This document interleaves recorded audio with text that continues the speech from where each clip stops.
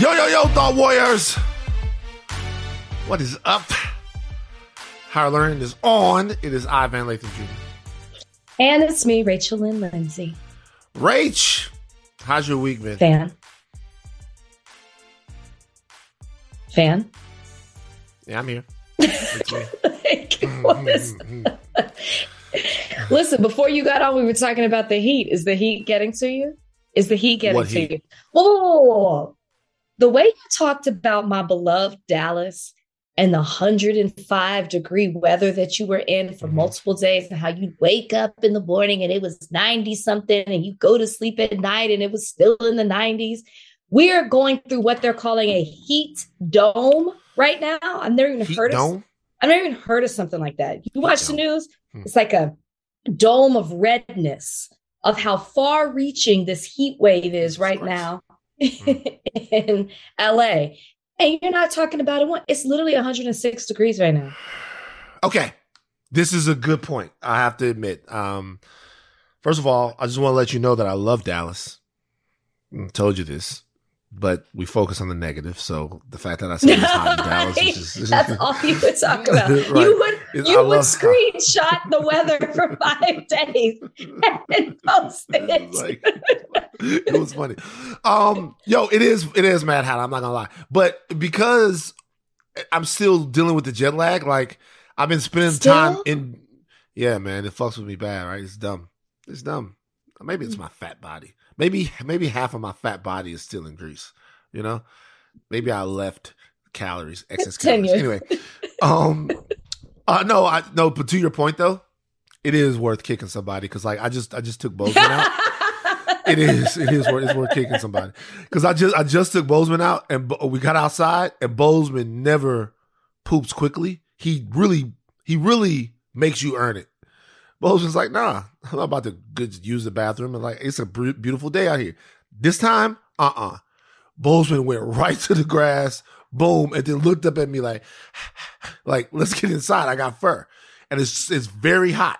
Very hot outside. I cannot believe you took Bozeman out at 3:00. What you mean? What am I supposed to do? You have to take him out early in the morning and then right at dusk. It's too hot for the animals to be out. Has Bozeman ever told you it's too hot by his paws? Like maybe, but Bozeman's a big dog though. So even worse. What I'm saying is like he has to crap. He has to poop in the middle of the day. Was he gonna hold the poop and the pee? He's got to go out in the middle of the day. You only take Copper out for two breaks. Copper only gets 2, but Copper goes to doggy daycare, so he's got like a handmaiden that's probably like waiting on him. Copper goes to daycare. Yes, he goes. But no, it's too hot for the dogs. It's too hot for him right now. Too hot. Poor Bozeman. I got a new book in. It's called The Third Reconstruction by Peniel Joseph. Oh, shout out to UT. Shout out to UT. They're two jewels of UT, Rachel Lindsay and Peniel Joseph. Other than those two people, UT has never produced anything worth anything. But Peniel Joseph, you guys have to get this book. America's Struggle for Racial Justice in the 21st Century. Peniel Joseph is fantastic. He's got a new book out. I'm not getting paid for this at all, but I got the book and I'm so excited to read it. And so I hope that you guys will read it too. Oh, look. He put me on the back of the thing. I didn't even realize this till now. What does it say? Oh, okay. A Marvel. So these are the people that are on the back of the thing. Michael Eric Dyson. I don't know, whoever. But because I don't really know. But yeah, so it Peniel Joseph, the Third Reconstruction. Yeah. Wow. And he didn't know. I would like to correct you for a second. There are some other jewels that have come from University of Texas. One being Pretty Hair.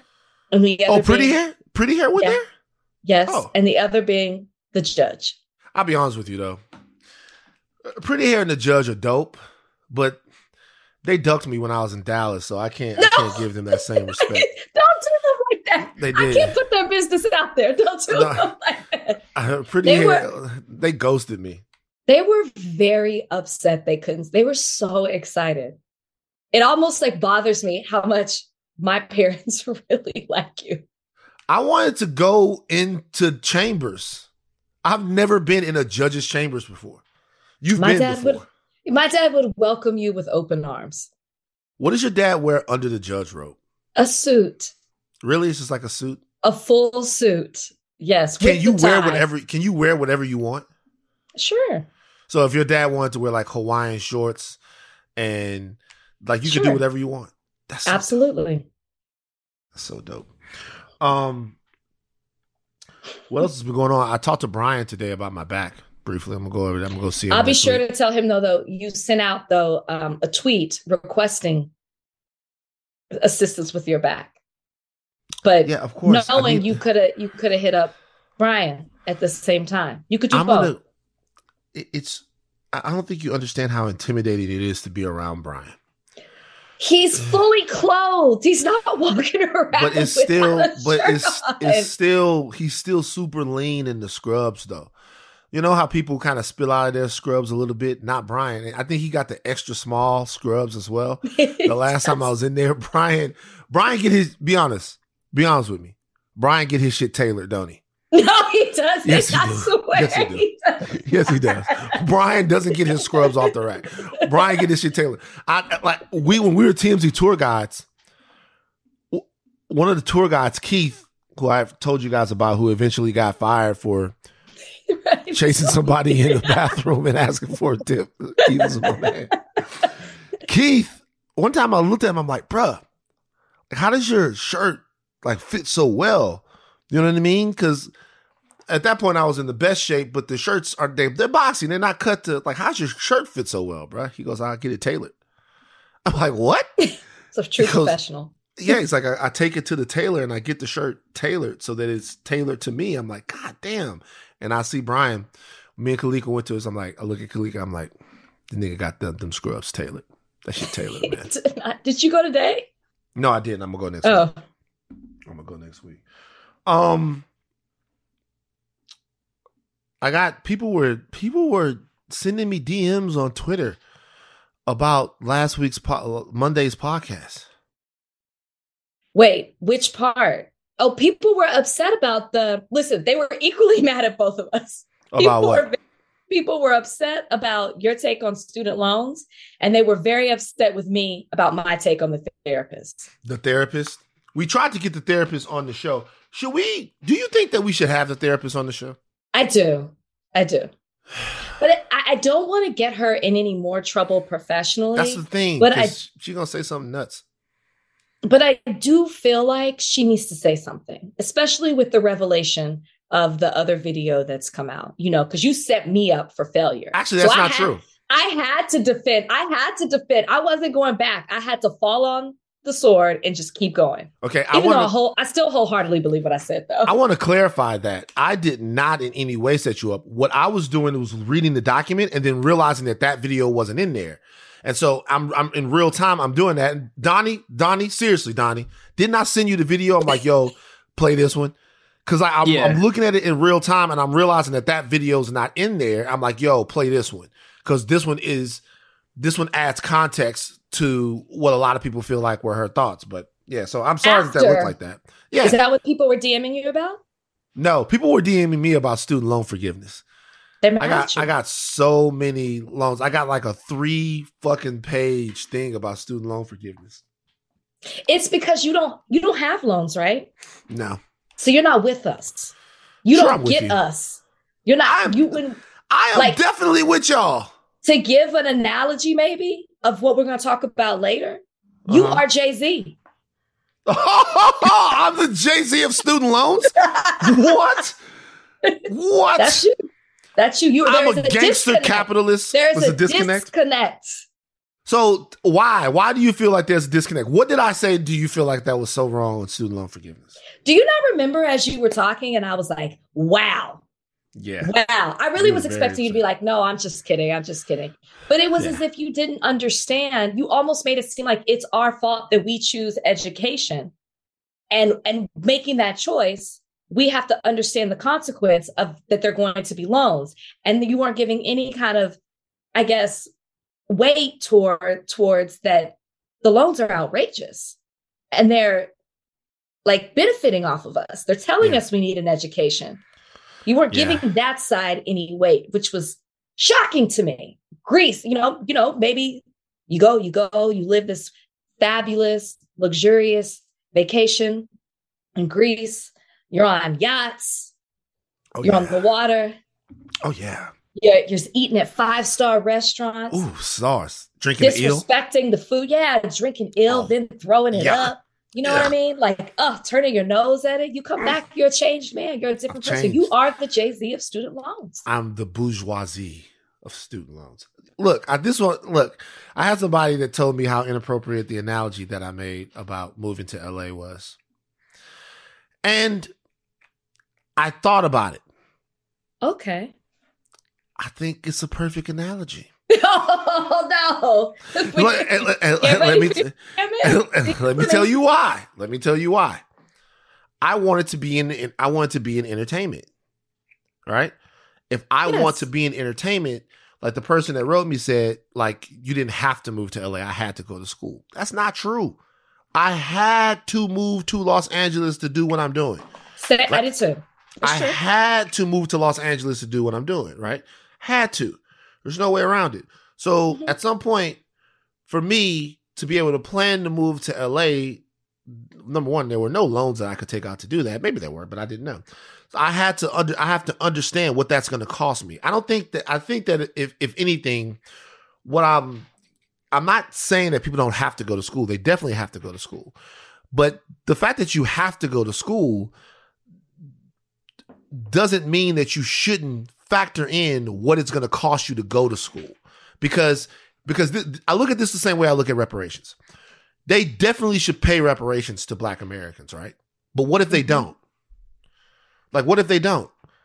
How are we going to succeed in America at the economic sort of disadvantage that we have now if they never make it right? Because they don't have to.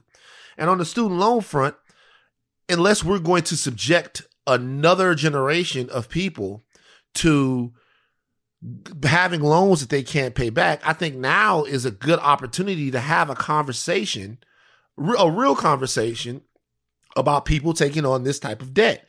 And if you feel like you're still going to do it, still do it. But along with that conversation, we have to put maybe a cap on tuition, maybe.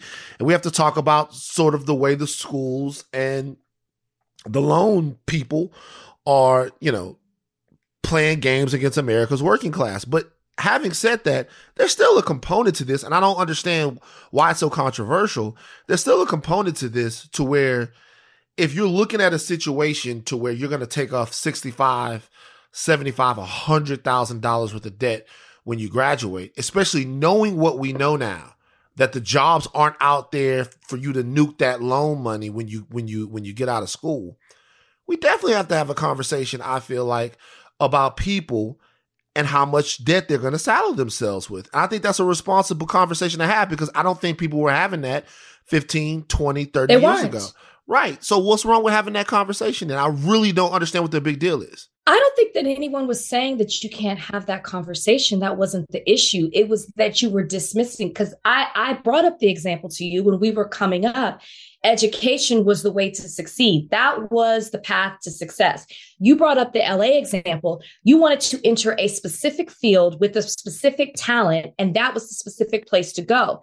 Going to college in general is not as specific. It was, you go to college, it's going to provide you with an education. You're going to spread your wings and find a specialized field that's going to get there. Like, it casts a wider net. And so I think that's why I had a problem with the LA thing, because it is a choice. You're right. They're both they're choices that were made, but that is more specific as opposed to you need a college degree to succeed. You wanted to do something in LA in a specific way. Do you understand like the difference? I think not really. See, I think I understand that they're not the same, but I don't see the difference. What I'm saying is I had to move to a place that was super expensive, where I had to have a car. I didn't have a car at the time. And I had to figure out in my life how I was going to make that happen. Like, sure. For me, a lot of people just go out there and then they do it, right? And so for me, I had to look at that and make a plan to do it.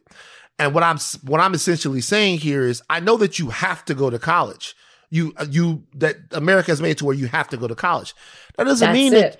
But what I'm saying is that doesn't mean that you shouldn't have a plan to pay your loans back. Okay, but that's the difference. You choosing to go LA is a decision that you made for yourself, that you put on yourself. You just said it. America, this country tells you, or at least it did tell you at a time when we were coming up, that you had to go to college to be successful. And they didn't also tell, but like, if that's the only option, you're not giving me a choice. My success is dependent on this education that you are making super expensive for me. And the flip side of it is what's not happening. And that's the conversation that you were talking about. We're not having a conversation about financial literacy. We're told you will have success, but I agree with that part.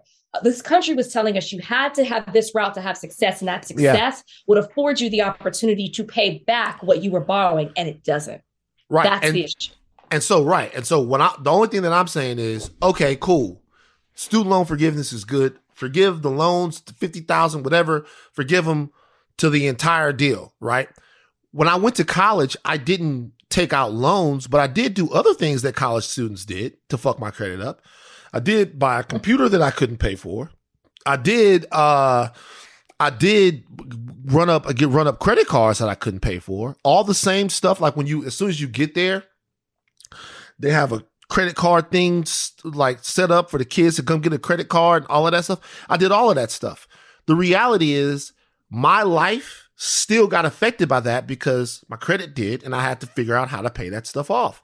So if I'm talking to somebody now, I'm going to say to them, hey, when you go to school, maybe don't run to the credit card Visa kiosk and get the $1,000 limit credit card when you don't have a job to pay it back, or you might even be using your loans to pay it back. So now you're double dipping into this entire situation. Like,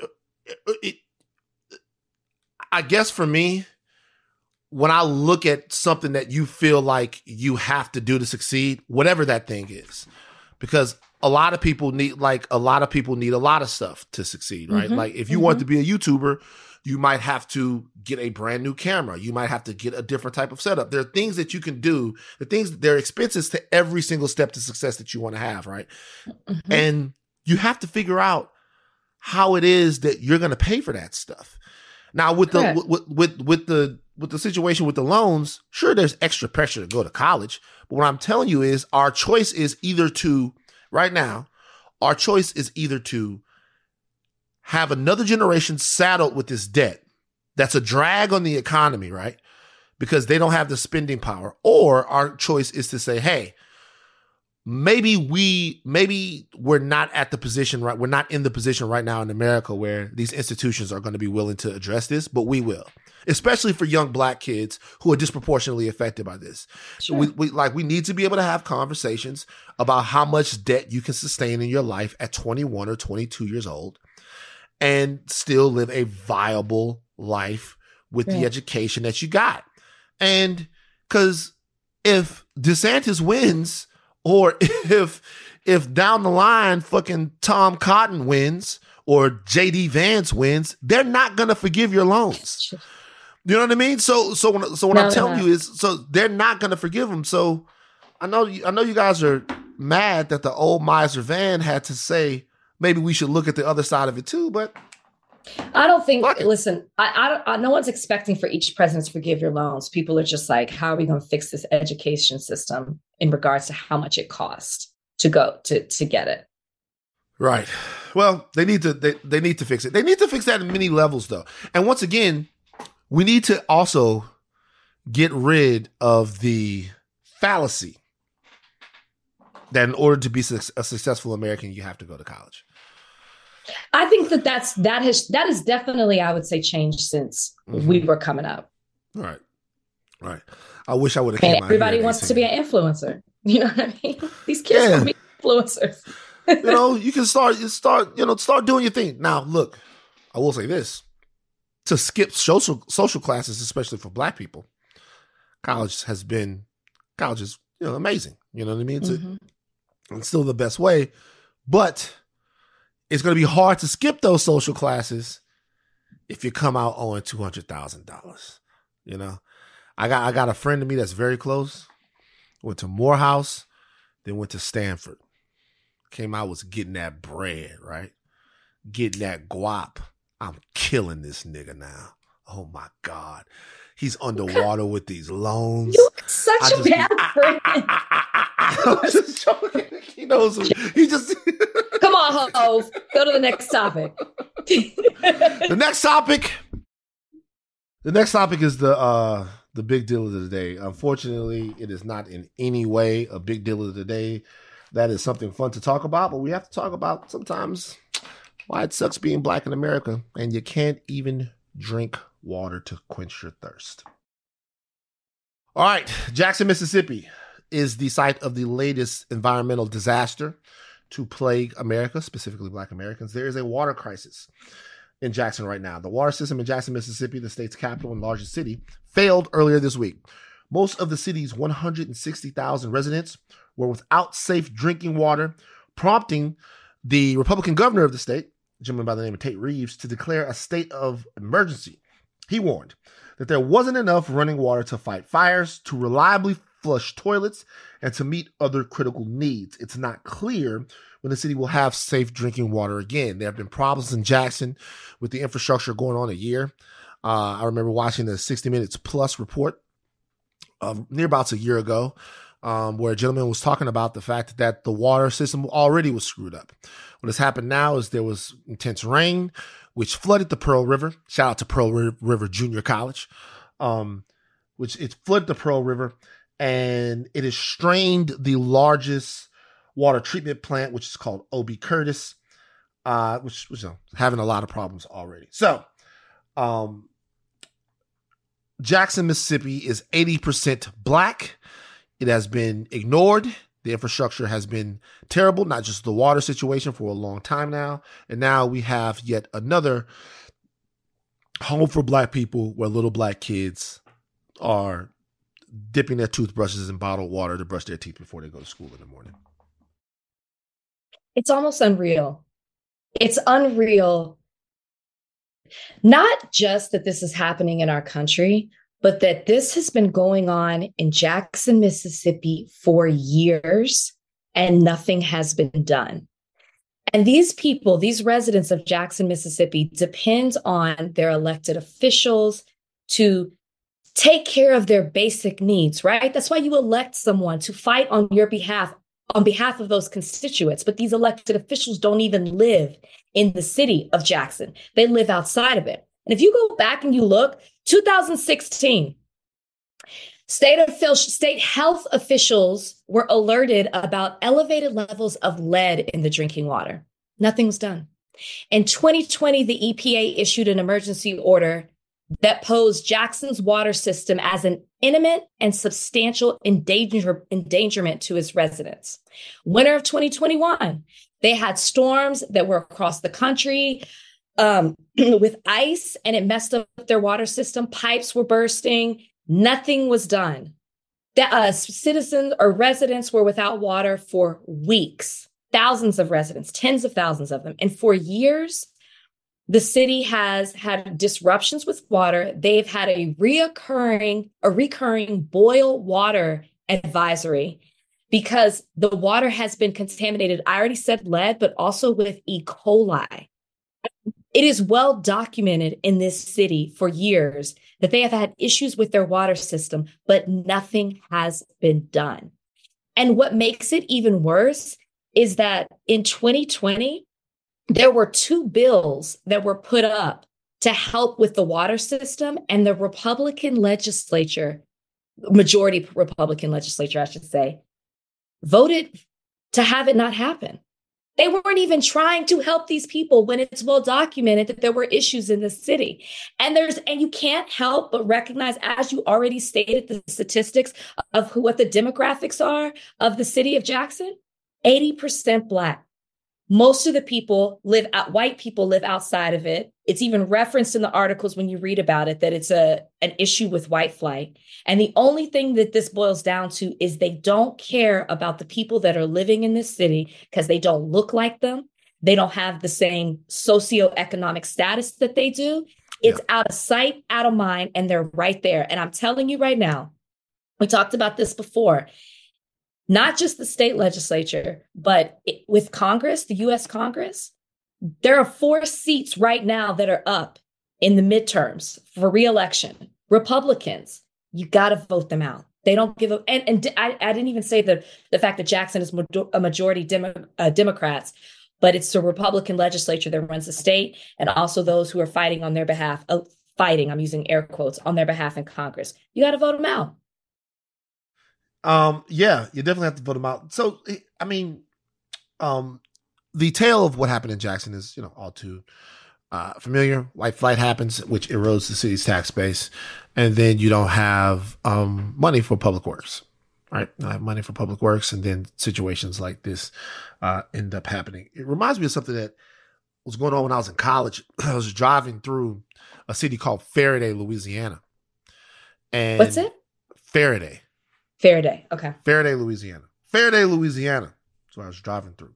And I remember I saw something on I passed by a store, and the store said closed, no water. Right? Closed, no water. And now I looked at another store that says closed, no water. Faraday's an all, like an all black town, basically a small black town. Central Louisiana, if I can remember correctly. It's a closed, no water, closed, no water, closed, no water, closed, no water. And I get back to school, and a friend of mine, Ron used to work at Griff's near Louisiana Tech's campus. Griff's was like this greasy spoon that you would go to and get like a pork chop sandwich. You know what I mean? You love that, right? Like I used to watch people just eat a fucking slab of pork. Hunk of beef. I mean pork. Yes. Just a big I love hunk of pork. I was like, God damn, nigga, on a sandwich.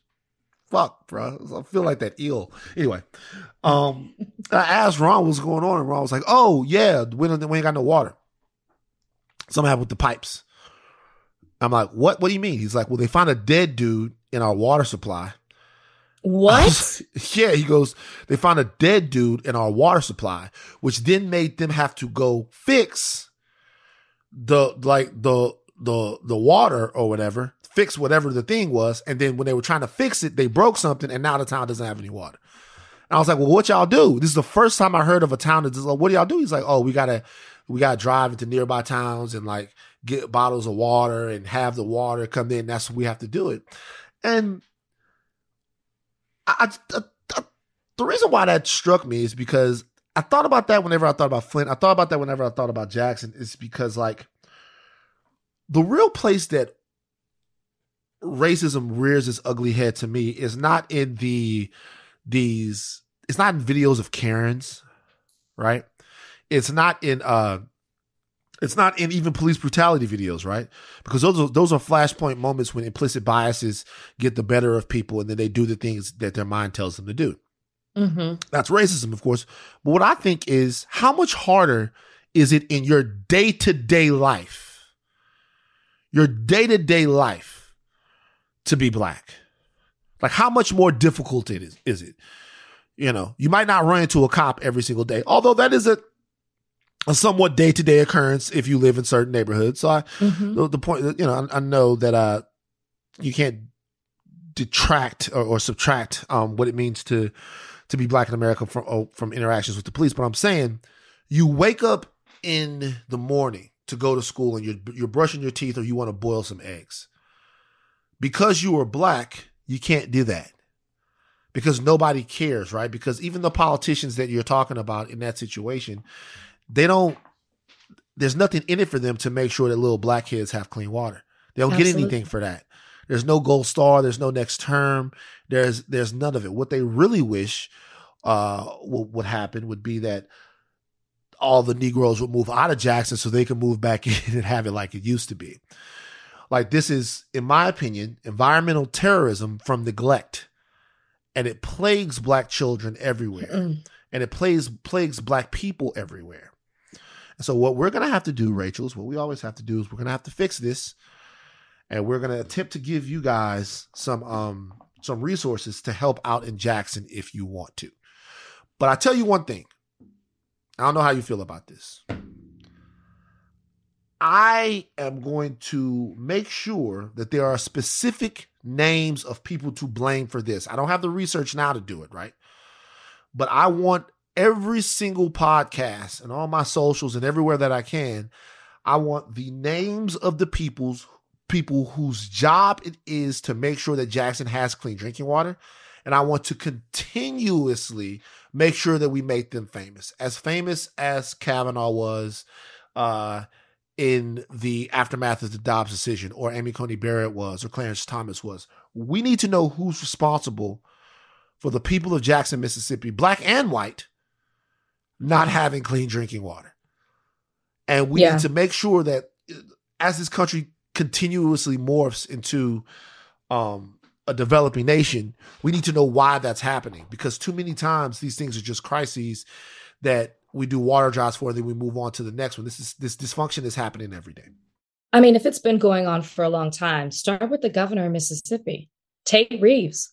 Start with Tate Reeves. Why are you just now declaring this a crisis, a state of emergency? You should have been doing this. This has been a problem. And I'm very curious as this $1 trillion infrastructure bill, is this in any way going to be trickled down into Mississippi to help out, or wherever this has happened? You just named another city. I mean, obviously this is what's making news, but we know that Jackson, Mississippi doesn't stand alone. There are other cities, towns out there that are suffering from this as well. So how quickly is that money going to trickle down to help these communities? Or does it have to be, something that we're already talking about in the media, where it's too late and people are already suffering? Yeah. No, I mean, you're absolutely right. So I was able to find a website called for the Community Foundation of Mississippi. Okay. The Community Foundation of Mississippi. And of all the places that I've been able to go and look at resources as to what you can do to help, this website has the most thorough resources for people to be able to help. It's formississippi.org. That's FOR Mississippi, MISSISSIPPI.org. The Community Foundation for Mississippi. You should go there. There are several different funds, organizations, and movements underneath that one website. There are a million different ways you can help on that one website. And I would it's based in Jackson, Mississippi. I would really recommend everybody who wants to help think about what a $10 bottle of water would do right now. Think about what you could do by sending a couple of gallons of water down there. I'm calling on the Thought Warriors right now to get off of Reddit. All right. Get off of Reddit. Stop. We're going to post it in Reddit. Stop complaining. I won't be posting it in Reddit. Stop complaining for a second and get to a space and actually help some people drink some water. And, I know that obviously I'm kidding with you guys, but I know people in our listenership have good hearts. And, this might be the difference between a kid having a sip of water. It's hot right now too, man. It's oh my God, sweltering southern heat, and they don't have no water to drink. Listen, when y'all do it, when y'all donate or whatever it is that you do, send it to us. Let's do something back for every single person that does it. I know y'all would love to have Van follow y'all back. Oh, I'm not following y'all. I know you y'all. would. Yes, he will. Y'all. I will. I'm not following y'all. Do we have a mayor of Jackson on? He's black, Yeah, we're going to be reaching out to okay. We're going to be on top of this. This is an issue that we're going to be on top of. And by the way, we're not near a solution here. They don't know when the water is going to be back on in Jackson, Mississippi. They don't know when the water is going to be back on with no boil warning. Like we don't. They're saying to fix it, it's so deeply rooted, because I guess they hired a company years ago to fix it, and the company was not well equipped and messed things up with that infrastructure in their water system. The city actually sued this company. It's going to take billions of dollars, they're estimating, to get it right. Yeah, well, give them the money. Okay? I hate to be this fucking guy. I don't give a fuck how many billions of dollars that it takes, right? You can send billions of dollars of aid packages across seas to other people who need it. You can spare a couple of $1 billion for the people in Jackson, Mississippi. Not equating the two completely different things. But what I'm saying is, it's not for a lack of money. Fix whatever the fuck you got to fix and do it quickly. And if the feds need to get involved in this situation, then they need to get involved in this situation. If this is something that Mississippi, for whatever reason, obviously the governor you said is the tip of the spear there. Tate Reeves. Is this something they don't feel like they can do? That's fine. Then this is the point where those votes that you cast in November for those people, where they need to take charge, get in there and figure out what the fuck we got to do to make sure these people can drink some water. Man. God damn it. Our cousins from right there in Mississippi. Our cousins. Damn. All right. Serena Williams. She had an upset win in the U.S. Open. Legendary career, Serena Williams. Yep. She won a thrilling second round match. She beat Annette Take your time. Kontaveit. I don't know who this person is. I'm sorry to this woman. She was. She's the second seeded player at the tournament. Serena beat her 7-6. She lost. She dropped the second set, and then she won the last set, dominating fashion in Flushing Meadows. How inspired are you right now by Serena Williams? Always inspired by Serena Williams. I actually looked up tickets to the U.S. Open. It snuck up on me. I didn't realize. I mean, I watched the first round. I was like, oh my gosh, I didn't realize it was happening right now. I was in Philly, and I was like, oh, I could go. Tickets were like $5,000 to $6,000 for the good seats. I'm not Van. I can't afford that. Everybody's not able. I can't afford that. What are you talking about? I can't afford those kind of. Pool. I can't afford. Don't ever talk. And that's where all my money is. Don't talk the games with me, nigga. Rachel, hey y'all. Rachel be talking this bullshit. Rachel got a waterfall in her backyard. True or false, Rachel? Rachel, true or false? You're exaggerating. Rachel, true or false? See, that's what I'm saying. You're politicking this right now. I didn't even know that because it didn't. I turned it on when you boom! You got a waterfall. Don't talk to me about some U.S. Open tickets. Like I look over at Brian. That's where my money is. Me and Brian are in the pool shirtless. Bad mistake for me. I look over and yo, bro, is that a waterfall? He's laying on his back. He's like, yeah. Not true. Stop. Anyways, I'm watching. What she's doing is incredible. I saw a Bill Simmons tweet, and I don't want to misquote it, but it was so true about how, when someone's at the end of I'm paraphrasing here, the end of their career, just how they not muster up this strength, but just how they just show what an incredible athlete they are as they're nearing the end of their career. It's like people say old man strength. It's like they just show how incredible they are. And that's what we're seeing right now with Serena. And I'm hoping she goes all the way. It really is fun to watch. Let's find Bill's exact tweet so that people don't find a reason to get mad. Because if you get on Bill's ass. This is what Bill said.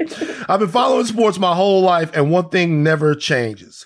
The aging near the end superstar and probably thriving one more time is still the greatest thing to watch. He is right. It was amazing when Ali would do it back in the day. It was amazing when Tom Brady would do it. When Tom Brady's been doing it, he's 45, even though I don't think Tom Brady counts. I saw Tom Brady at a goddamn press conference looking like one of the Stepford wives. Like he looked like an animatronic figure from It's a Small World in Disneyland. I'm like, Tom had a face. Brady had a fucking facelift. He's turned into a bad bitch. He disappeared for days. I mean, weeks. He was 2 weeks. He was away from the team. So I mean, come on now. Yeah. So you do the math. But he's playing at a very high level. And just watching Serena, I can't watch her. I can't watch the matches. Why? Because I care too much. That doesn't make sense to me. No, you don't understand. I don't. You don't understand. Help me. I care too much to watch it. I don't see what you don't want to see. You don't want to see. I don't want her to lose. Yeah, so I can't just watch it. I remember I've had a panic attack over the Lakers Celtics series back in 2008, 2009 or whatever it was. I couldn't watch. Ask Kalika. Well, it was a situation to where like sometimes I get nervous and like I'll turn from the game at third down. If it's a big third down, I can't watch it. What if we don't get it? What if Serena would have lost and I'm watching it? Why does that make my life better to watch her lose? I would rather not watch. And then after she won, just watch the highlights for a week. Because now I know what happens. Well, you know what I'm saying? to watch it all play out, the ups and downs. You know what I mean? Because that match went to three rounds. The first one was 2. So to see, she lost the second one. Will she come back in this third round? You call it that? No, nigga. It's called a set. You're making my fucking brain bleed. Like it was like they played 3 sets. I couldn't think of the word. I was like, well, shit, I'm gonna go with rounds. Watch her come back in the third set and dominate in that way. It's nice to see it as a whole. Nah, and this is why I have no business paying $5,000 for a seat if I can't get the terminology right. Did you see Gladys Knight was there? Okay, she was at the first match. Yeah. She was there in the first round. In the second round, I don't know if she was there, but she didn't show the right person. So she was there though in the first one. Do you know the people that were calling the game? Are you defending them? No. Okay. She really was at the first round. Gladys Knight was there. I'm sure she was. That wasn't Gladys Knight in that picture. But what they showed, no, it wasn't. So they flashed a Dionne Warwick, and then they said Gladys Knight is here. Listen, y'all don't understand how fucking annoying that is. Like white people, y'all don't get tired of being annoying. Like, just say the right. I remember this used to happen so often at TMZ, like so often. It's like so often they put up, and it would be always in a worse situation when people died or some shit like that. They put up the wrong person or something like that. Like, I don't know. It's, you get to a situation, I don't know, like somebody passed away, the guy from Earth, Wind and Fire died, and they put up a picture of Barry White or some dumb shit. And I'm like, what the fuck, man? Just take the extra. If you don't know who it is, shut the fuck up. Has ESPN addressed this? Have they talked about the fact that's insulting to us?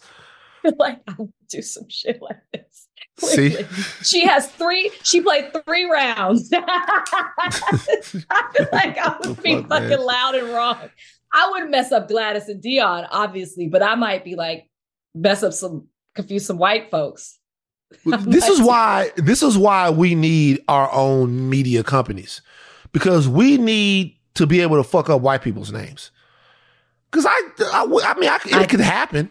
You did it. You just did it with the second seed. You quit. What? You were trying to pronounce her name, and you quit, and you said, sorry to this woman. She ain't nobody. Well, she hasn't earned the right for me to care about her name yet. A couple more years of dominance, maybe. See what I'm saying? Who are 2 white people that you used to confuse? Donnie, you can jump in here too. Give me 2 white people that you've confused before. There definitely is. It's a white male. Was it Ryan Reynolds and non-famous people? There were 2 people I went to law school with that I never could remember their names. I'm not going to say them, but I always confused those 2 people. For the life of me, it took me a couple of months to realize they weren't the same person. I don't know. I'm sure it happens. Donnie, give me 2 white people that you used to confuse for each other. I confused Dennis Quaid with someone that I'm forgetting the other person that I confused him Kevin with. Costner. It is Kevin Costner. There we go. Thank you. Yep. Let me tell you guys something right now. Speaking of Kevin Costner. I see it, Donnie, which is why I said that. Yep. Speaking of Kevin Costner, first of all, shout out Dennis Quaid, shout out Kevin Costner, shout out the Dutton Ranch. Fucking Yellowstone. No, I don't want. Like, hold on for a second. I gotta show you something I bought. Spoil it. No, don't spoil. He's a spoiler. Donnie, do you watch it? Don't do it, Donnie. I don't watch it. I don't plan on watching it. But I do plan on watching Yellowstone, and I really need him to stop doing this. Look what I bought. Boom. I bought a Dutton Ranch Yellowstone t-shirt. Tag still on it and everything. I want to be a part of the Dutton Ranch. I'm sick of this Negro life. I want like, how many times am I going to have to call you Jay-Z on this podcast? the Duttons are doing their thing, man. Fuck. was watching more Yellowstone. I was watching more Yellowstone this morning. Yellowstone. Are you caught up? Yeah, but I rewatch it. Yellowstone might be the sexiest white show that's ever. It's a very sexy show. Are you watching 1883? No. Let me tell you something. I have a problem watching white people in the olden times. Because whenever they do a story about white people in the olden times, they always try to make like a good white person. And you just can't convince me that there were any good white people in 1883. Nobody wanted to be cool with nobody. It was one guy, John Brown. They got him the fuck out of here. Nobody wanted to be cool. Nobody wanted to, like, Kalika said this one time. Okay, so look. Hey, Kalika said the funniest thing. Remember when Jay-Z and Beyonce wore, like, the diamond or whatever that? Sure. Remember that joint? Mm-hmm. So, like, I asked her, I was like, you think that they knew that the diamond was racist? Whatever. And she goes, it doesn't matter if they knew. She's like, they found a diamond in, like, 1870 or something shit like that. They should have known that in no goddamn 1870 that white people was up to no damn good, and it wasn't a good situation with the fucking diamond. It was nothing good that was going on then. Yeah. So 1883 might take, because they're gonna try to make them good white people. And I just can't believe it. Yeah, I can't believe in, even when I watched Django, I'm like, he was cool as fuck. But I don't know if that nigga will really exist. I guess there were some. Shout out to the white people. I'm sorry to those men. This episode is brought to you by Hyundai. You could be doing anything this week, right? You've got work, errands, friends, and a whole lot of fun in between. That's why the 2024 Hyundai Santa Fe is the capable SUV that's built for your life. With premium interiors, available wireless charging, and room for your whole cargo and crew.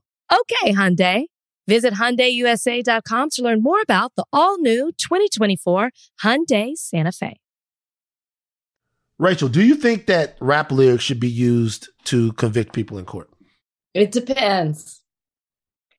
I think that if you're confessing, if I'm investigating you on a specific charge, mm-hmm. or I believe that there's some sort of suspicion, I have not even probable cause. I think a higher degree than that. But I think that if you are speaking to something that you have been charged for, it is fair game. If you've been indicted, maybe they use it in the indictment. I think that there are circumstances where it works. I know people are going to be upset with me. I get the whole freedom of speech, expression. I get all of that. But if you are going to confess to something in a form of art, whether it's a lyric, whether it's a painting, whether it's a book, something like that, I think that it's fair game. Well, the Fulton County DA agrees with you. It says, she says that people can continue to be angry about it, and she's going to continue to use the lyrics. Her name is Fani Willis. She addressed the ongoing criticism facing the use of art in criminal cases. Okay? This is the audio from Fani Willis. Rap lyrics in prosecutions. Do you have thoughts about that? I think that I would welcome an opportunity to sit down with Hank Aaron and discuss that proposed legislation. Is it Hank Aaron or Johnson? I don't think that it will be successful. I think if you decide to admit your crimes over a beat, I'm going to use it. What are your they could have corrected her responses to criticism that you're specifically targeting Atlanta's hip hop community through these lyrics? I'm not targeting anyone, but however, you do not get to commit crimes in my county and then decide to brag on it, which you do that for a form of intimidation and to further the game and not be held responsible. One of the lyrics used in this indictment, just one of the lyrics, is me and my crew striking in all black. Send me the drop. We'll kick in the house. If we steal a car, we're going to take off the tag. Well, they kicking indoors, committing home invasions, and now I'm using those lyrics that they're admitting to doing that. I'm going to continue to do that. People can continue to be angry about it. I have some legal advice. Don't confess to crimes on rap lyrics if you do not want them used, or at least get out of my county. So, shout out to Hank Aaron, who's trying to catch who right now is trying to catch a fly ball in heaven, up there playing a good old game. You know, Babe Ruth is her bat, and he's like, "What the hell did I do to this woman?" She's talking about Representative Hank Johnson, whose rap act is made headlines earlier this month. He's trying to spearhead the movement to not let rap music be admissible in court. I want to read off a lyric to you guys right now from one of my favorite songs, Who I Smoke. Okay. This is the lyric. I told the rocket when I travel, I'm pistol packing the heat. Hold on. Do it again, Donnie. I told the rocket when I travel, I'm pistol packing the heat. I was lurking on his page and I caught him lacking in Houston. We let off shots. He got shot and went live. I was tweaking like, fuck, man, that bitch ain't die. Okay. Give it to you one more time. I told the rocket when I travel, I'm pistol packing in Houston.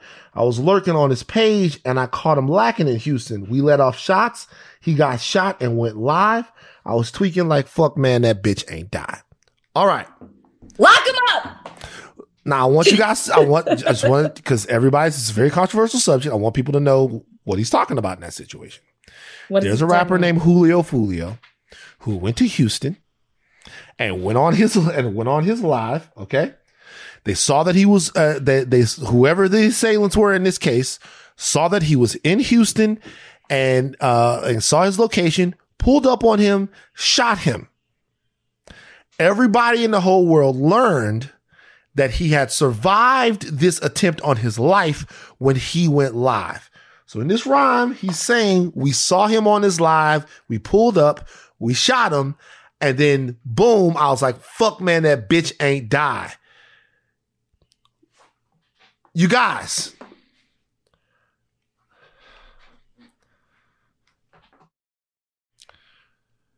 let's have some real talk right now. Let's have some real talk as a family.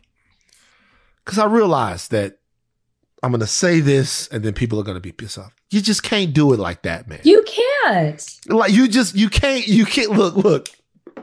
Back in the day, rappers was killing each other back and forth. I done shot a bunch of niggas, blah, blah, blah. I'll shoot you in your face. Ha, ha, ha. Like everybody's rapping about killing everyone, selling the most dope, all of that. All of that was true.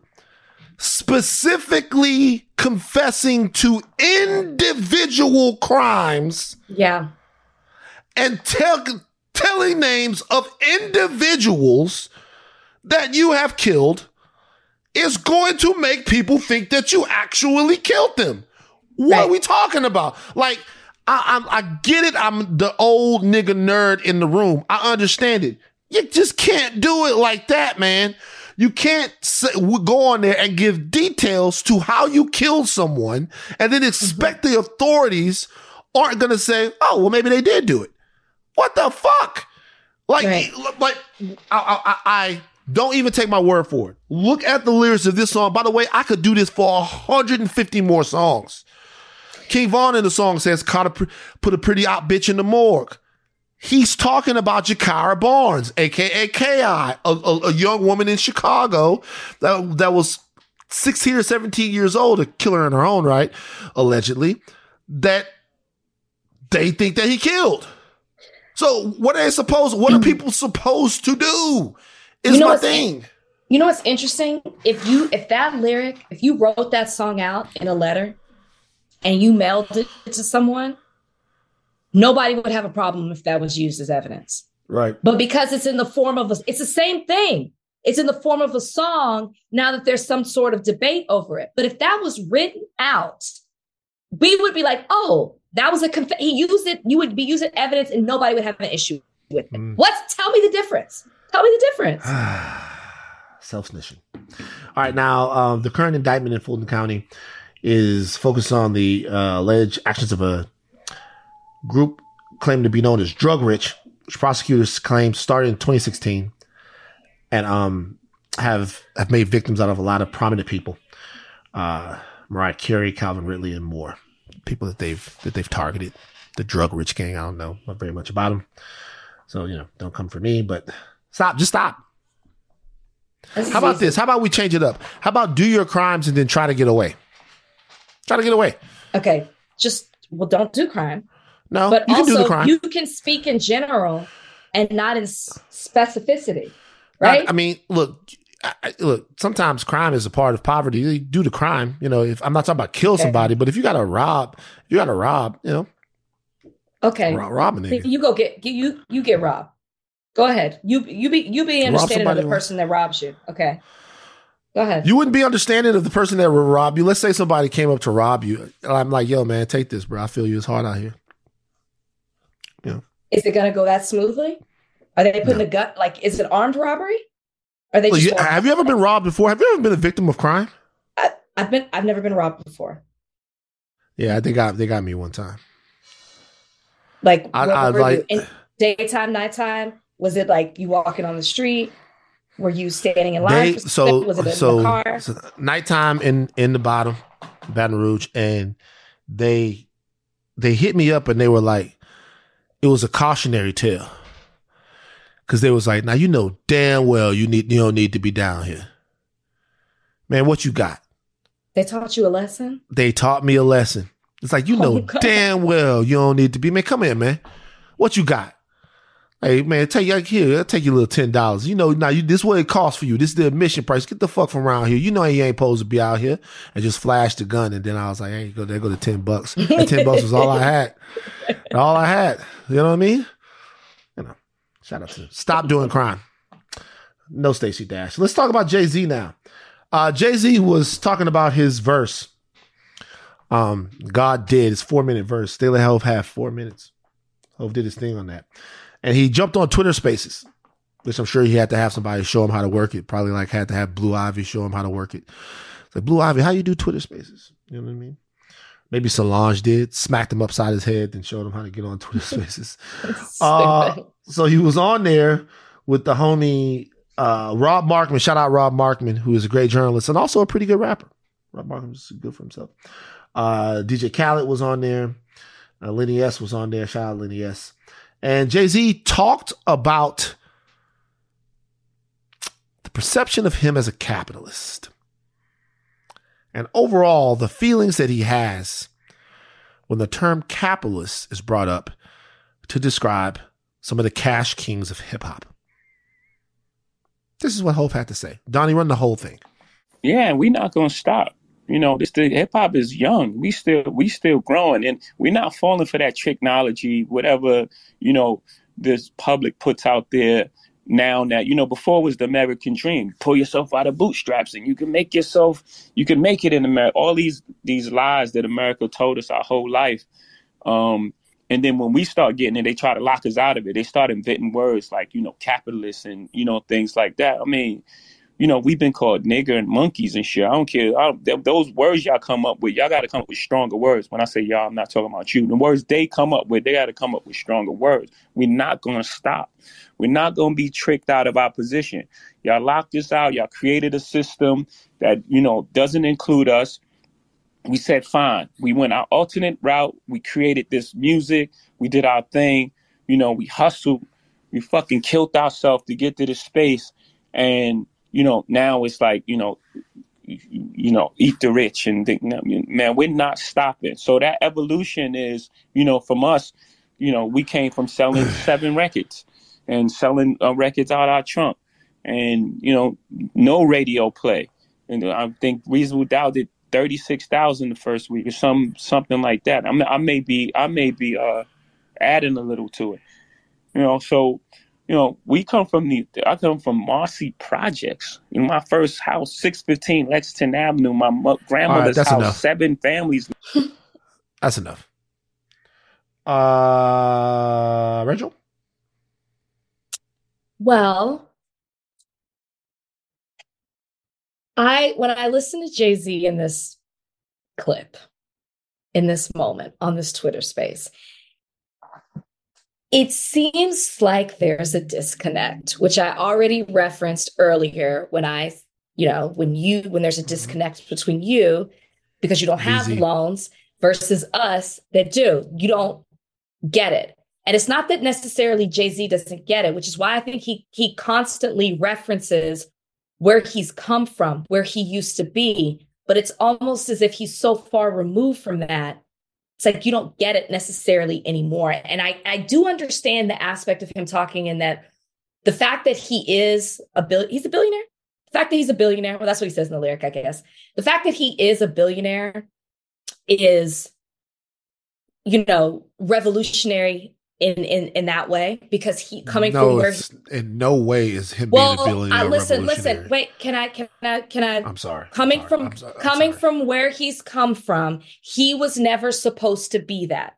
And what he had to do and how he's turned his artistry into entrepreneurship and then to making a path for other people to have similar success, that is a thing, like revolutionary in that sense. It's why his wealth, his achievements, his accomplishments, that is what I'm talking about. So, I mean, you might not agree with me using the word in that way, but I do believe that in that regard, just that, it is something.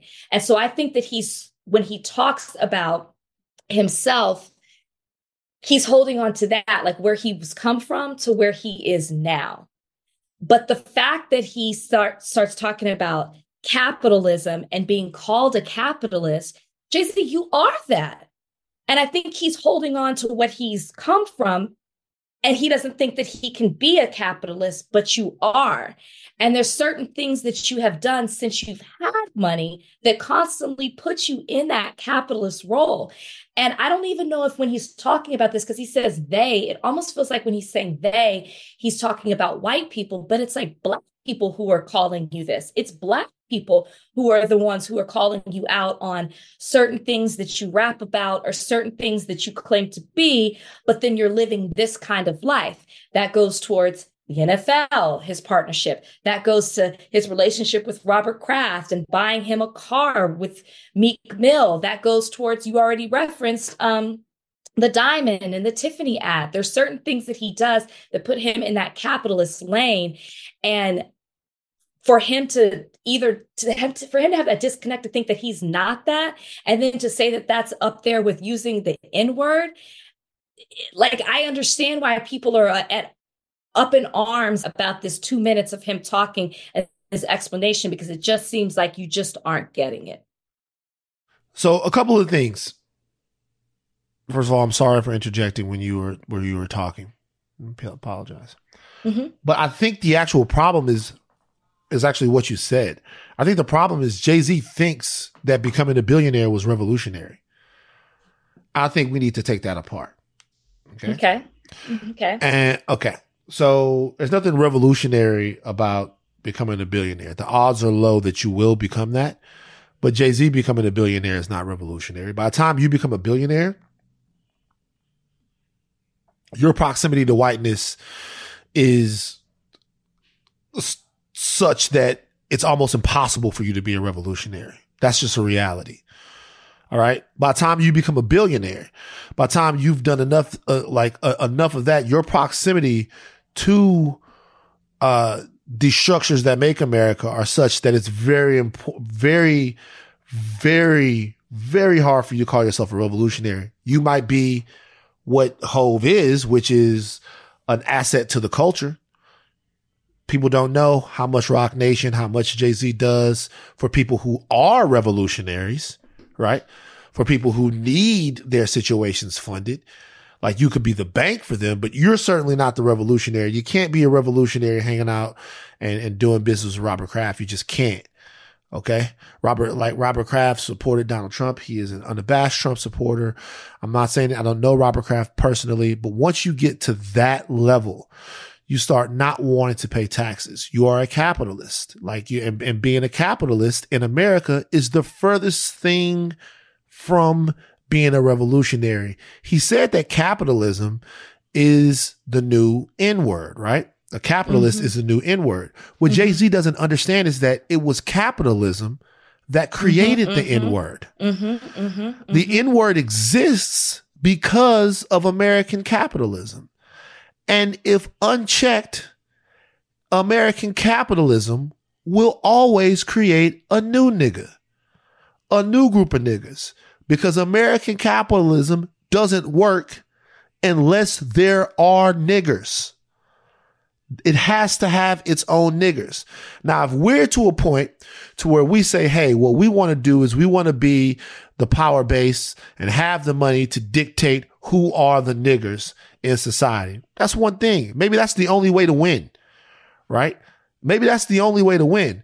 But the reality of the situation is that's how it goes. There's certainly nothing that's going to come from making a whole bunch of money in America that's going to influence equitable treatment of people. There's not going to be anything that comes from making a whole bunch of America that's going to influence the division of power and equality in America. That's not going to happen. And we know that, right? So I think that Jay-Z is mistaken. And I think that his immense and overwhelming talent has put him in a position to where he is equipped to have a certain lifestyle that, and have certain friends that let him see this from a different lens than all of us do. Correct. And he most certainly probably has the same heart that he did before. Cause I'll be honest with you. I'll just keep it real with you. Like selling some dope on the side of a corner to like keep your bills on is one thing. Having a whole project, that Kingpin shit, that's a different thing. Hov has never not been a capitalist. And the reality is when you are a capitalist, somebody suffers. And, and even in that situation, somebody suffered. I'm not judging him personally or judging him or making a moral judgment. Far be it from me, the ex-TMZ employee, to make a moral judgment of anyone. But what I am saying is that in this situation right here, like there is no us. Like there's this us that we speak of. There's no us. There's you. And what we're hoping is that you're such a good guy that when you're where you are, that you do right by us, but you don't have to. You never have to look at us again. You never have to shake hands with us. You never have to come where we are. You never have to do it. You can hang out with Robert Kraft and Ruben and the rest of those guys and the NFL owners, which you want to be one for the rest of your life. And niggas would still look up to you because of what you've been able to do. But there's no us. Yeah. The us right now is only emotional. Now, look, people can talk about what you can do for your community when you get in those situations. And I hear this a lot. Well, shit, when I get there, what I can do is reach back to the community. That's cool. But as long as there is an economic system and a political system that allows somebody to be so astonishingly wealthy where there are other people who have nothing, there's not enough philanthropy, giving back, and job creation you can do to offset that. It's a systemic problem. And I think that these people that are in these positions, and I love them all. I love them all. I love all of these guys. They mean so much to me. But they better damn well know that. And so like slavery was invented so somebody back in that day could be a Jay-Z. Could be a fat cat making a bunch of fucking money where the niggers of the world had nothing. We just talked about Jackson, Mississippi. You own a yacht, they ain't got no water to drink. You're on a yacht. You're on a yacht. By the way, I'm on it. Fuck him. I'm on a yacht. Forget about him. I'm on a yacht. I'm in Greece. I'm doing these things when people in Jackson, Mississippi don't have any water to drink. I think there's a difference though with that. You're doing something, you're on vacation, you're, like allowed to do nice things for yourself. I think what you're saying though is differences when there's that much wealth, when you're on that status, when your song is bragging about you being a billionaire and how Hov's house has created multiple billionaires. There's a difference. It's like too great of a difference. I do want to say this about revolutionary. I think there's a difference between calling Jay-Z himself a revolutionary, which I did not, and saying the fact that he made money and his wealth is something that is revolutionary. I mean, the difference. I understand what you're saying. Okay. I just want to be clear that I am not saying I do not think he is some type of revolutionary. I think there's a difference when you look at a noun versus adjective, but that's just, you don't have to agree with me. I just want to be sure that I'm not. I tend to think revolutionaries dismantle systems. And as a noun. Right. Okay, well, I don't want to get stuck on the semantics of it. His money Right. is it that the wealth that he has created, I think, is revolutionary. There's a difference. I agree with you. What you were saying, but go ahead. No, we have to. There's breaking news. Donnie, did you see this? What happened? No. What is it? That means it's not. It's not I'm being no. I'm being 1,000% true. I don't know any other way to say this. I'm nervous. Tiffany Haddish and Aries Spears have been accused of child sexual abuse. Jane Doe and her brother allege in a lawsuit that both individuals recruited them into performing inappropriate, sexually suggestive acts and sketches when they were minors. This comes from the Daily Beast. During their childhoods, Jane Doe and her brother said they called Tiffany Haddish Auntie Tiff. I'm going to read you the whole Daily Beast article. Just knowing that this just broke. Full disclosure, I know Tiffany Haddish. Have known Tiffany Haddish for some years. Haven't had the chance to talk to Tiffany Haddish about this. Doubt that she would talk with me about it anyway. But this is what's coming out right now. So apparently, Tiffany Haddish, the comedian, had met their mother through the comedy circuit and used to refer to the siblings as niece and nephew. But in a lawsuit filed pro se, what does pro se mean? What does it mean to be a lawsuit be filed pro se? For oneself. On behalf of both herself and her brother, who is a minor, the siblings allege that Haddish and her fellow comic Aries Spears recruited each of them to perform inappropriate acts on camera when they were children. The Jane Doe is now 22 years old. Her younger brother John is now 14. They have adopted pseudonyms due to their respective ages at the time of this. It says sexually suggestive acts while on camera and underage. Jane was 14 when this video took place. John was 7. Their mother alleges that she and Haddish met through comedy and bonded over a shared strife. She talked to Daily Beast and said that her and Tiffany bonded over a divorce. Messy divorces. We got super, super close. And apparently this happened in the summer of 2013. She attended a comedy camp with Tiffany Haddish, was a guest speaker. She told the child she'd found the perfect role for her in her very own commercial. And neither the mother or the child knew what it would entail. And apparently it was something weird. So here it is. It says, I'm getting to it right now. Sorry, guys. It says they're watching a recording booth allegedly leads to an innocuous at first. It's a little strange.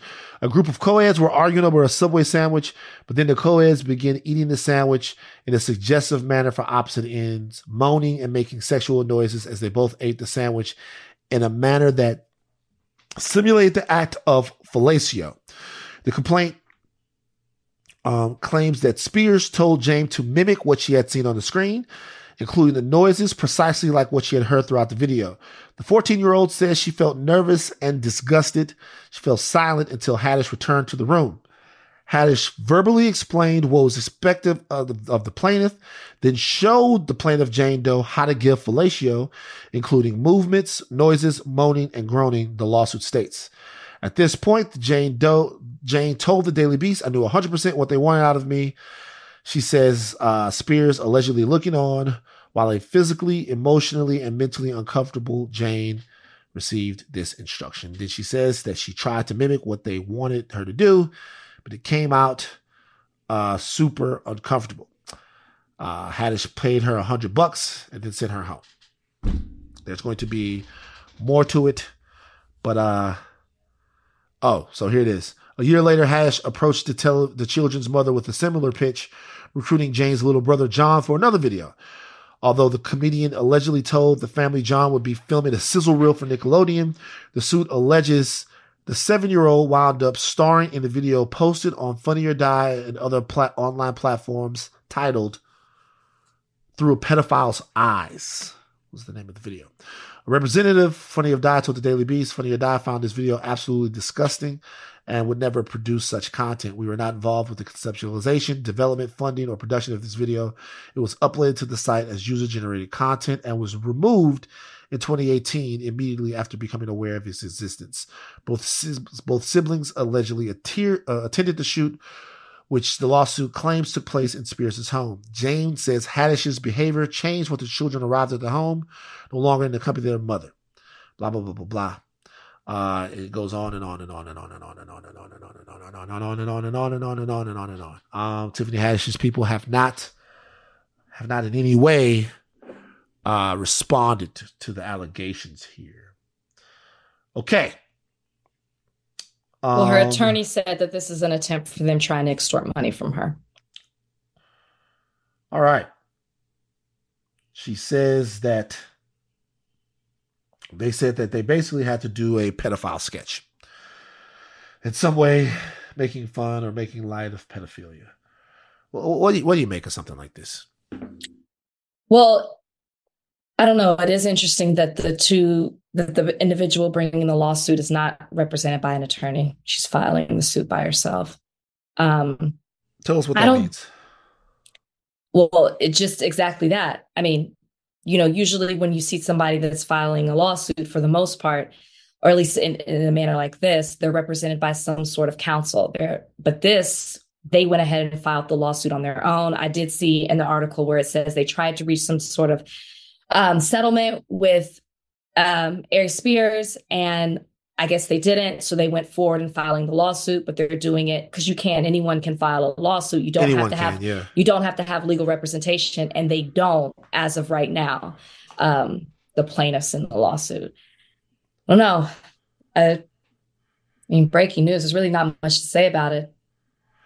If in fact everything happened the way that they said that it happened, I'm just asking. I don't want to comment on it. Okay. I wouldn't even know I where have to no clue. start. It's so outrageous.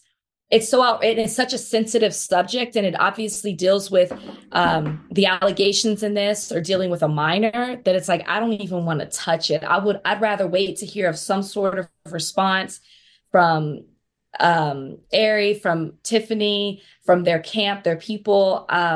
It's just so fresh. I just don't even want to put any kind of. What the crazy thing is? What the crazy thing is I just like searched in my phone the name of the sketch, and it just hit me that I shouldn't have done that. You know what I mean? Like this is weird. But look, when I did that though, Dan Harmon, the creator of Community, also had to apologize back in the day for a sketch that he had made about pedophilia. I just wonder, the only reason why I said if it's all true, I just wonder if there's a line here between, if there is a line, and by the way, guys, I know the bias police is out there. I'd say right now, I've been around Tiffany Haddish. I do not think that in any way Tiffany Haddish is a danger to children. I don't know, but I do not think that she is.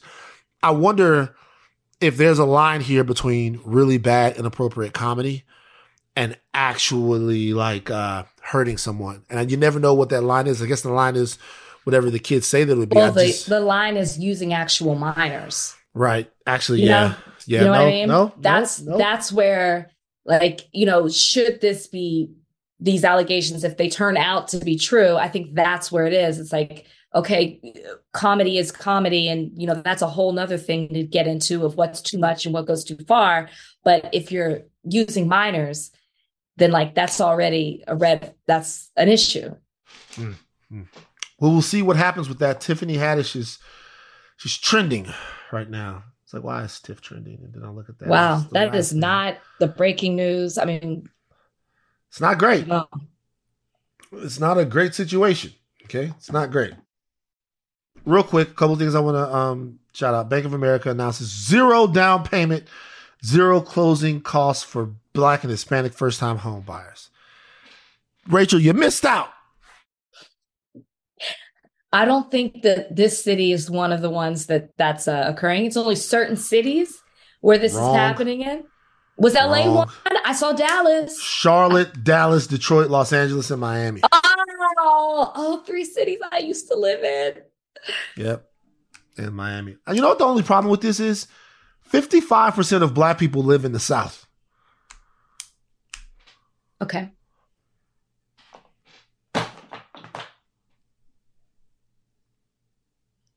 I guess Miami's the South. Yeah, Miami. I think it's the South. People don't consider Texas the South. Y'all not the South. Okay. Y'all Texas. Y'all only the South when y'all want to be the South. Y'all are basically like, who could I think? Give me somebody. Y'all like the Tiger Woods of the South. Now stop. Y'all, now Texas stop it is now. the Tiger stop it Woods right now. of the. Stop it. That makes no sense. Stop it right now. Texas is the Tiger Woods of the South. Y'all, the South when y'all want to be the South. Other than that, y'all got some kind of weird background and nobody really knows because you're different from everybody else. That's Texas. Y'all, the Tiger Woods of the South. Y'all got this whole thing. We used to be our own country. Fucking Sam Houston, the Alamo. We got our own shit. We got the Texas Rangers. They like the police, but they cowboys. Y'all got your own shit. And it's really, you could be the South, but you really not. Y'all really cock a Southin' more than anything. Y'all like the Tiger Woods of the South. And yeah, sometimes y'all go, we the South when it's time for the NAACP awards. You know what I mean? Or it's time to hang out with Michael Jordan. But then other times y'all just Texas. Texas is Texas. Texas really is Texas. Texas is Texas, man. I can't deny that. It's just Texas. You're right. You're right. Nigeria becomes the first country to officially ban the use of white models in advertising. You fucking with it or not? I'm not fucking with it. I'm sorry. Why? Y'all, this was not the way to do it. Because no, this is not the way. If you want to promote, Nigerians and where they have it's a Nigerian voice and Nigerian representation, I totally understand that. But to ban it and then to tax people when they use it, this is not the way. When they don't use people that are from Nigeria, it's a little too far. There could have been some where we meet in the middle to accomplish the same goal. You have to pay $240 for every foreign model you use that's not Nigerian. Or voice. Mm-hmm. The hope is that it will channel more creative projects into the country and it'll boost opportunities for native talent. Okay. I get the purpose behind it. I'm fucking with it. Fuck it. We got our own government in Nigeria and we can make the rules. Fuck it. Like, I don't give a fuck. It's probably wrong in the grand scheme of things. It is but wrong. No, it's not. No, fuck that. If I'm not hedging shit, fuck it. Do it, Nigeria. Good. Come down there, try to fucking take everything. That's all they try to do. They come down there, try to take everything. It should be done across Africa. Across Africa, it should be done. I love it. Good for them. Wakanda forever, nigga. Donnie, let's go with mailbag. Mailbag time. Time to read your letters and then we'll reply to them. Oh, it's mailbag time. Write us with your queries and we'll chime in. All right. The first question is from JewBrooks312 on Insta. They so this question was kind of already answered at the top of the podcast, but Van, you specifically asked for me to look out for questions about Tuesday segments, so I'm asking anyway. So they asked Van's student loan forgiveness take was a bit, right? Was a bit? No, it was not. He wasn't dead ass serious. I was dead ass serious, and I doubled down. JewBrooks312. JewBrooks312. JewBrooks312. I fuck Brooks. I doubled down. It wasn't a bit at all. You're a bit annoying. No, shout out to you, Jew Brooks. Shout out to you. All right, next one. All right, next one is from Anonymous T-Rex on Instagram. They ask, who is your favorite white artist? What? It's a good question. Like musician, actor, artist. So yes, all of the above. Like music? Okay. Musically? I guess an artist in general. It could be anything. It could be an author. It could be let's just do music. Let's do music. Favorite white musician of all time?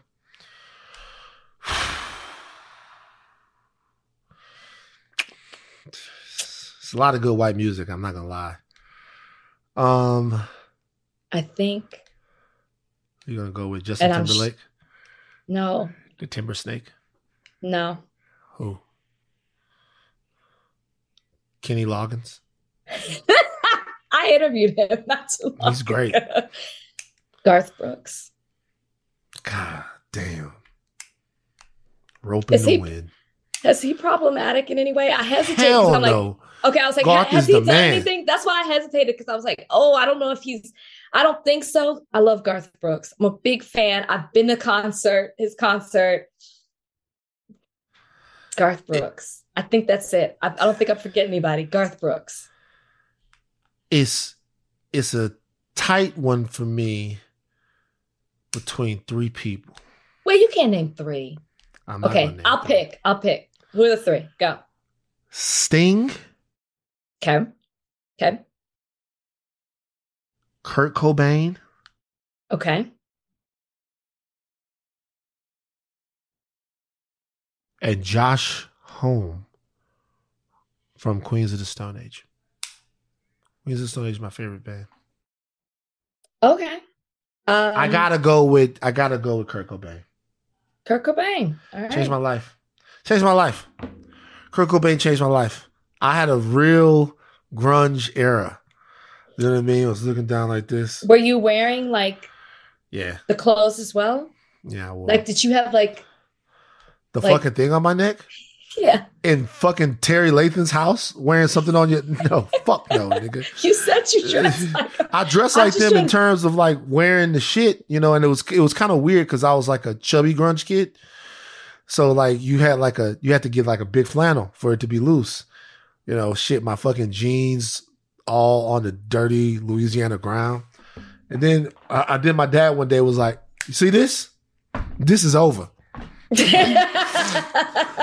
He was like, I never told you this story. I never told you the story of my dad finding the lyrics to Pearl Jam's Jeremy in my pocket. What's this? So I had printed out the lyrics to Jeremy, and and I had them in my pocket. And I don't know why I had the lyrics to the song in my pocket, but I did. I printed out the lyrics and I had them in my pocket. And my dad comes in, and my dad looks at me and goes, "Come here, boy. Come here." I'm all right, come here. Sit down. And he pulls out the lyrics. He goes, "What is this?" And I was like, "It's a song." "What you mean it's a song?" It seemed like some sacrilegious shit to me. I was like, "What are you talking about?" He was like, "Why he gnashed the teacher's breast? Why he gnashing?" You know what I'm saying? That happens in the Bible, the gnashing of teeth. Do you know what this means, boy? This gnashing that you speak of? I'm like, what are you talking? What are you talking? Gnashing teeth? What are you talking about? Hey, am I to understand that whoever Jeremy is blew his fucking brains out at the end of the song? And I'm like, yeah, like he committed suicide, like in the song, like, you know what I mean? He had to deduce that because Ebony told him about the video. Ebony ratted me out that he killed himself with a gun at the end of the song. She ratted me out, and this nigga said, like I had an electric guitar, all this shit got taken away. Oh, you did? I was trying to be in a band. The band was with me and Joe. What's the name of the band? Guillotine. With me, Joe Sadahegan. It needed to stop. Yeah, Guillotine, Guillotine was the name of the band. It needs to, wait. When I was like I wasn't as deep of in a grunge phase or anything like that, like you, but I was walking around the house and I was like singing Limp Bizkit, and I was going, great stuff. I did it all for the nookie. Come on, the nookie. And my dad goes, "What did you say?" I didn't know what nookie meant. Oh wow! So you can take that cookie. I didn't know. So my dad, and I was like, "So you can take that cookie and stick it up, yeah?" Because I was doing like, and my dad was like, "What the fuck are you on right now?" The judge. Mm-hmm. I asked him that the other day. Do you remember that? I was like, "You remember I was singing the lyrics to that song?" It's like the time that I said, "Man, I have to empty up all my bank account to go see Otis Redding perform." And my dad goes, "Rachel, he's dead." And I cry. I mourned him. Passed away. I mourned him that day. Rachel, he died in the 70s or 60s. I can't even remember. 70s. Okay, one more, Donnie. All right. Let's go with Dex_07H. If you needed to be remembered for something, what would you want that to be? Soup Kitchen. I'm just kidding. I was about to say that's a good one. That's just kidding. I was about to say that's a good one, man. That's too deep. I gotta really think about that. That's really deep. That is deep. And I can't go there right now. Not after singing about the nookie. Yeah, I don't think that I've done anything yet to be remembered by. Because it's not a moment. I would really need to think about that, because that's like a legacy question. Can we do another one? Yes. Do another one. Do another one. All right. Amanda Bake or Baki 15 asks, best book you both read this year? ? Oh, without a doubt, it's Miss Me With That. Miss Me With That. You know, real tears. It changed my life. And since then, niggas been missing me with that bullshit. They know, miss me. I'm gonna be honest with you. What? I was a cold whore before I read Miss Me With That. But after I read it, I became a bad bitch. I became a bad bitch. I hate you. After I read Miss Me With That. My target audience. As if that was. Well, then obviously mine is fat, crazy, and tired. Oh! Obviously. Okay. All right. You have an unexpected ally of the week? I mean, I'll just do a throwback to the White House Twitter account. Oh, that's great. Yeah. White House Twitter account putting people. I mean, we could go there as to why some of these politicians got such big PPP loans, but we won't. We'll just acknowledge the fact that you were calling them out for their hypocrisy. Before we leave, Kanye West is dissing people. He's going crazy again. On what? My kids are going on Instagram. My kids are going to Donda. They're not going to Sierra Canyon. Then he says, Charlemagne the God and Chris, get your motherfucking popcorn. And can you please stop? No, we need to talk in person. You don't have an say to where the kids go. Why you get say? Because you have. Why you get say? Because you half white. From my mom, please tell him to stop mentioning my name. I'm almost 67 years old and don't always feel great. And this stresses me to no end. Y'all don't have so over my black children and where they get to go to school. They will not do Playboy and sex tapes. Tell your Clinton friends to come get me. I'm here. What are you reading? This is Kanye West on his Instagram. Kanye West, don't let Chris make you do Playboy like she made Kyle and Kim do. Hollywood is a giant brothel. Pornography destroyed my family. I deal with the addiction. Instagram promotes it.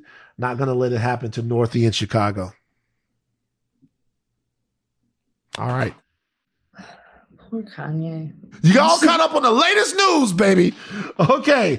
Take your thinking caps off, but do not stop your kids from going to Sierra Canyon. I am Van Lathan Jr. I'm Rachel Lynn Lindsay. Crazy ass world. Oh my God.